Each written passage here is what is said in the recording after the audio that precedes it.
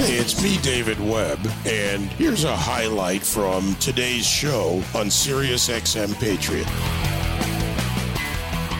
Joining me now, Dee Dee Pfeiffer, film and television actress, Big Sky, one of the big shows out there, but not about the show, her personal story, rebirth after battling alcohol addiction. And for so many in America, this is both a challenge, a lifelong battle, and we also have to look ahead to mental health and prevention. Dee Dee, first of all, to go public and tell your personal story, kudos to you for stepping out there and using your platform. Oh, thank you so much, and thank you for having me on your show. Yeah, I like to call it, well, actually, I ripped this off from another podcaster. I stole it. I'm recovering out loud, right? That's what it is. Plain and simple, recovering out loud so I can help others, you know?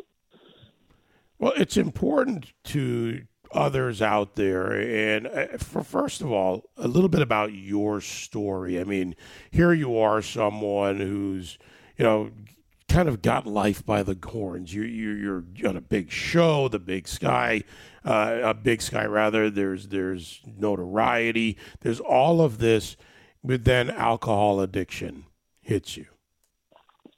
Well, actually, addiction runs in my family.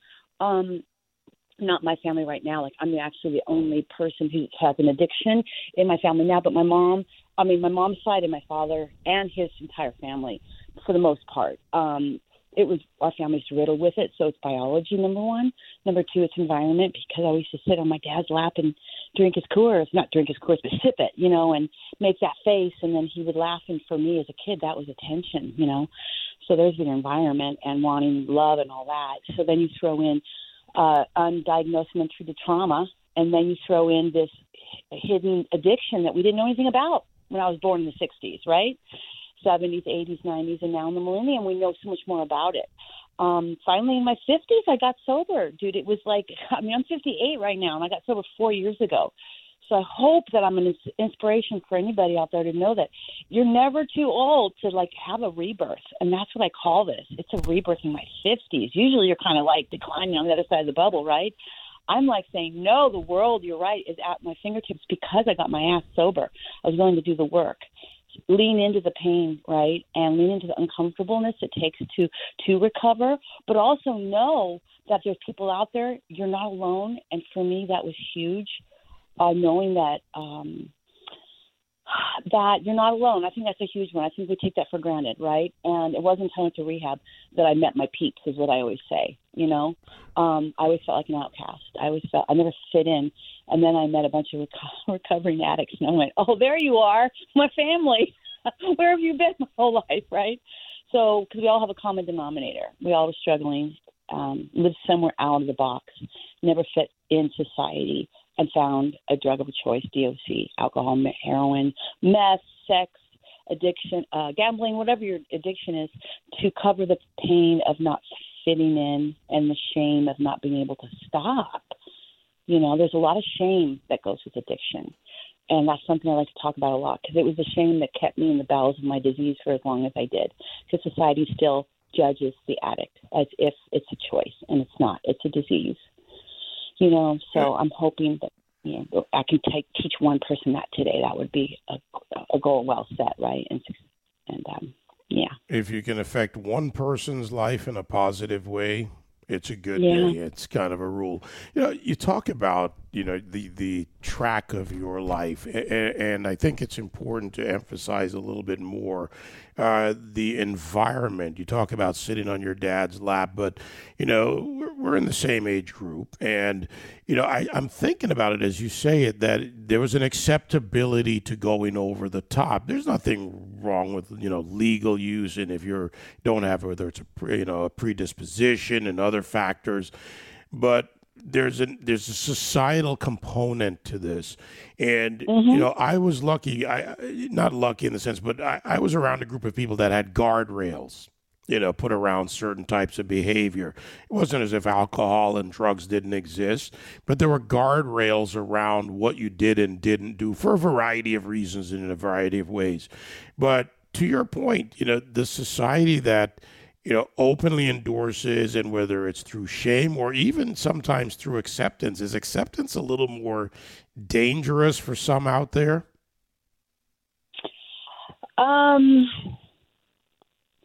Well, I don't think that we're accepting the behavior.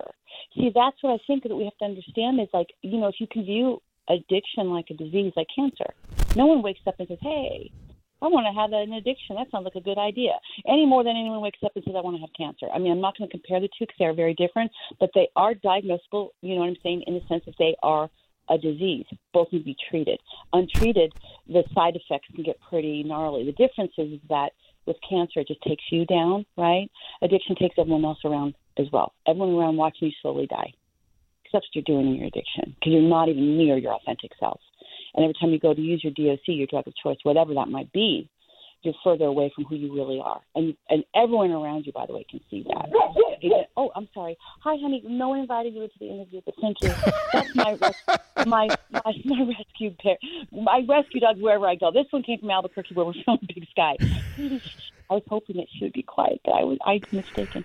Oh, don't worry about it. We have a dog-loving audience, so you're covered here, good. and I'm a dog lover. Well, at least I didn't have my cockatoo in this interview. I used to have my cockatoo. She talks, so it's not like another person was in the room just talking. I'm like, no, that's just my bird. She's having a conversation. But I think that there's just so many. First of all, I think education is a big one.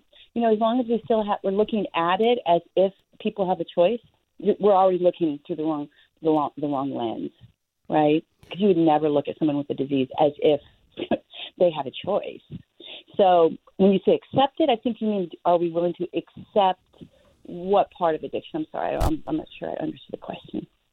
Oh, that's all right. That's all right. I was talking about societal, in some ways. Maybe it's not accepted. Maybe that's the wrong word. Maybe excusing sometimes. Like you said, there's a shame component. Oh. But I've seen that, the other side where people are like, oh, you know what, it's okay. You can manage it.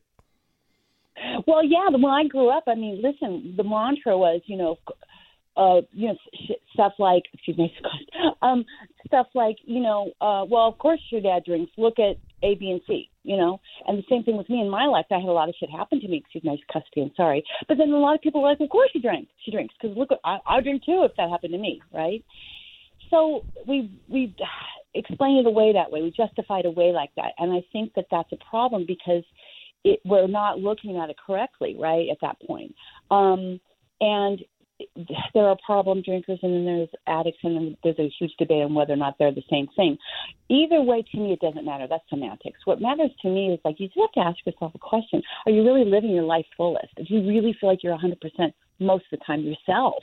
Are you as close to your authentic self as you can be? And if not, there's a good chance there's something preventing you from doing that. And if that's an addiction, there are ways to address it, and I know a lot of people have turned off on AA. That's cool. There's other programs out there that are really effective and beautiful, and you get a lot of support, right? But I also think it's about the addict themselves feeling shame. Once you start to sober up, then you have all of that history of behavior while you were an addict to deal with. That's really hard. There's even more shame in that. And then you have all your family and friends to remind you what a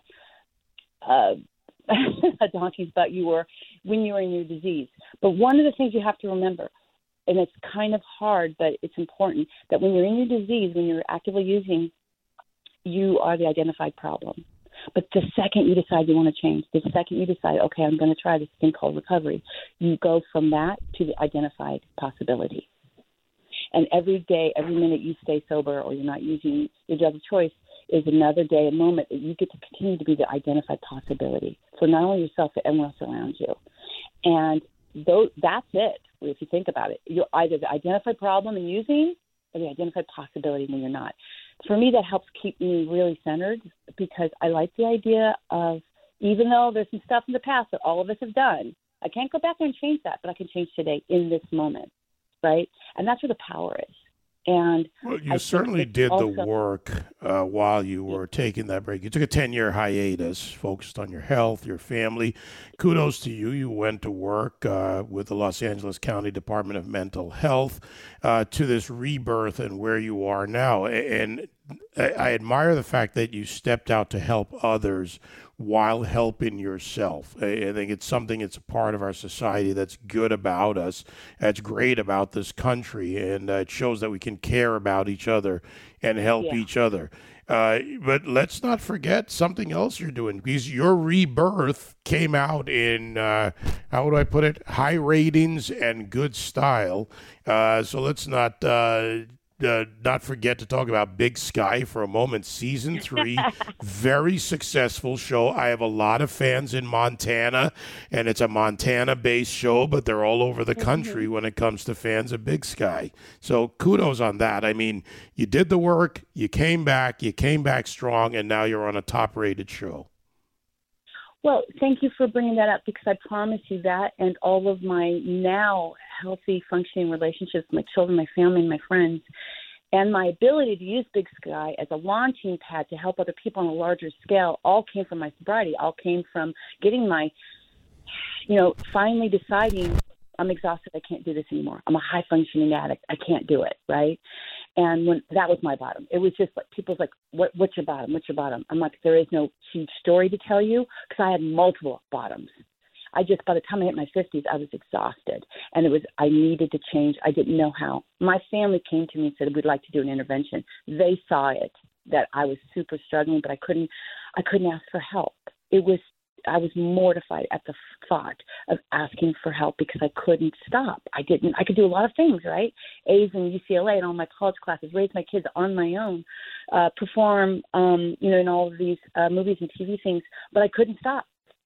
It was one of the things I couldn't do, and I felt like a failure. And when it came to a head, I wanted help. I didn't know how to ask for help, and somehow Mother Earth just threw me a lifeline, and my family came at that very time and said, hey, and I said, hey, you don't have to do that. I'll go. Just let me know when and where to take care of my kids and my animals. And bam, 2 days later, I was in rehab, and it saved my life. How's your relationship now with your boys, with your family and your friends? How has that changed? Oh my God. Thank you for asking that. I'm just smiling from ear to ear. In the beginning, when you discover you're trying to find your sober legs, it's a little discombobulating, because when you are the identified problem in your environment, your family, everybody automatically takes a position in that, right? So when the addict changes, the dynamic changes, and then everybody's roles change. So I can't be responsible for everybody else changing or not, right? With my change, all I can do is continue on my road of recovery and stay in my lane. And then it's interesting how you see people around you join you in that journey in their own ways. Like, wow, look what she's doing, or he or they. Man, they're tackling addiction. That is huge. What am I doing in my life over here that's monumental like that? And that's where I say you're the identified possibility. You even show normies what they can possibly do if you really just buckle down and believe that the authentic self is in there, right? Whatever that might look like for you. Also for me is making sure every day I'm part of the solution, not the problem, whatever that might look like is huge. So my family sees me on this incredible journey and wanting to make a difference in this world while I'm in this body in this lifetime, through using my sobriety as a launching pad and the platform in Big Sky to try to do good in the world. One elephant bite at a time. How do you eat an elephant? One bite, right? But try not to get discouraged, because there's a lot of people who need help, and there's only one of me over here, but there are many of me. We just need more of the louder megaphones to get to everybody who needs help, right? But I know hopefully one person's listening to this, and if it's not them, it's someone they know, where they're like, oh, you need to follow DD5 for official. She talks about addiction, and she talks about it in a different way, and it doesn't seem so scary. It's actually doable. Look, if I can do it in my 50s, and I'm a hardhead, my dad used to call me, I promise you can too. But my family and my sons are watching me on this journey, and I hope I'm inspiring them in their own ways to do things as well. And I know they're proud of me, because they've said that. It doesn't mean that my boys still aren't teenage boys who get all up in my face. And but here's the beauty of it. I talk in the language when I get in their lane. They're like, Mom, excuse me, you're in my lane. I'm like, oh, damn, why did I teach them that? Now they're throwing it back. And this is all AA stuff. I talk to them, and they're throwing it back at me. But at the end of the day, here's the beauty of it. I can't live or control my son's journey at all. And I don't know if addiction's going to be part of their story or not. But if it is, I told them, I'm over here as a soft landing. This is what recovery looks like. You know, you saw mom in her disease, and now you see recovery. You have choices in life, and if ever you need a lifeline or help, I'm a soft landing. And that's really all you can do. But what a beautiful gift I'm giving my children, right? Well, what a gift you've given to so many others. Again, when this was brought to me, I wanted to make sure that it got the attention that it needed. It is important for people in general to understand, whether they're dealing with addiction, someone with addiction, or not at all, to understand that it's out there. Dee Dee, and kudos to you again, season 3. Keep going. Thank you. A lot of my Montana fans probably big fans of yours in the show, yeah. Big Sky. So Big Sky Country, I've been there. It's beautiful. Maybe I'll get out there soon. Thank you so much. You know, I've never been. We film in New Mexico. All right. Well, hey, New Mexico's nice, too. I'll come visit you on the set. All right, Dee Dee, thank you so much. Take care. Thank you. Bye-bye. Dee Dee Pfeiffer, film and television actress, producer, just, you know, look, it's a story about our country and about our people. We help each other. Kudos to her and to anyone who's taken that path to recovery.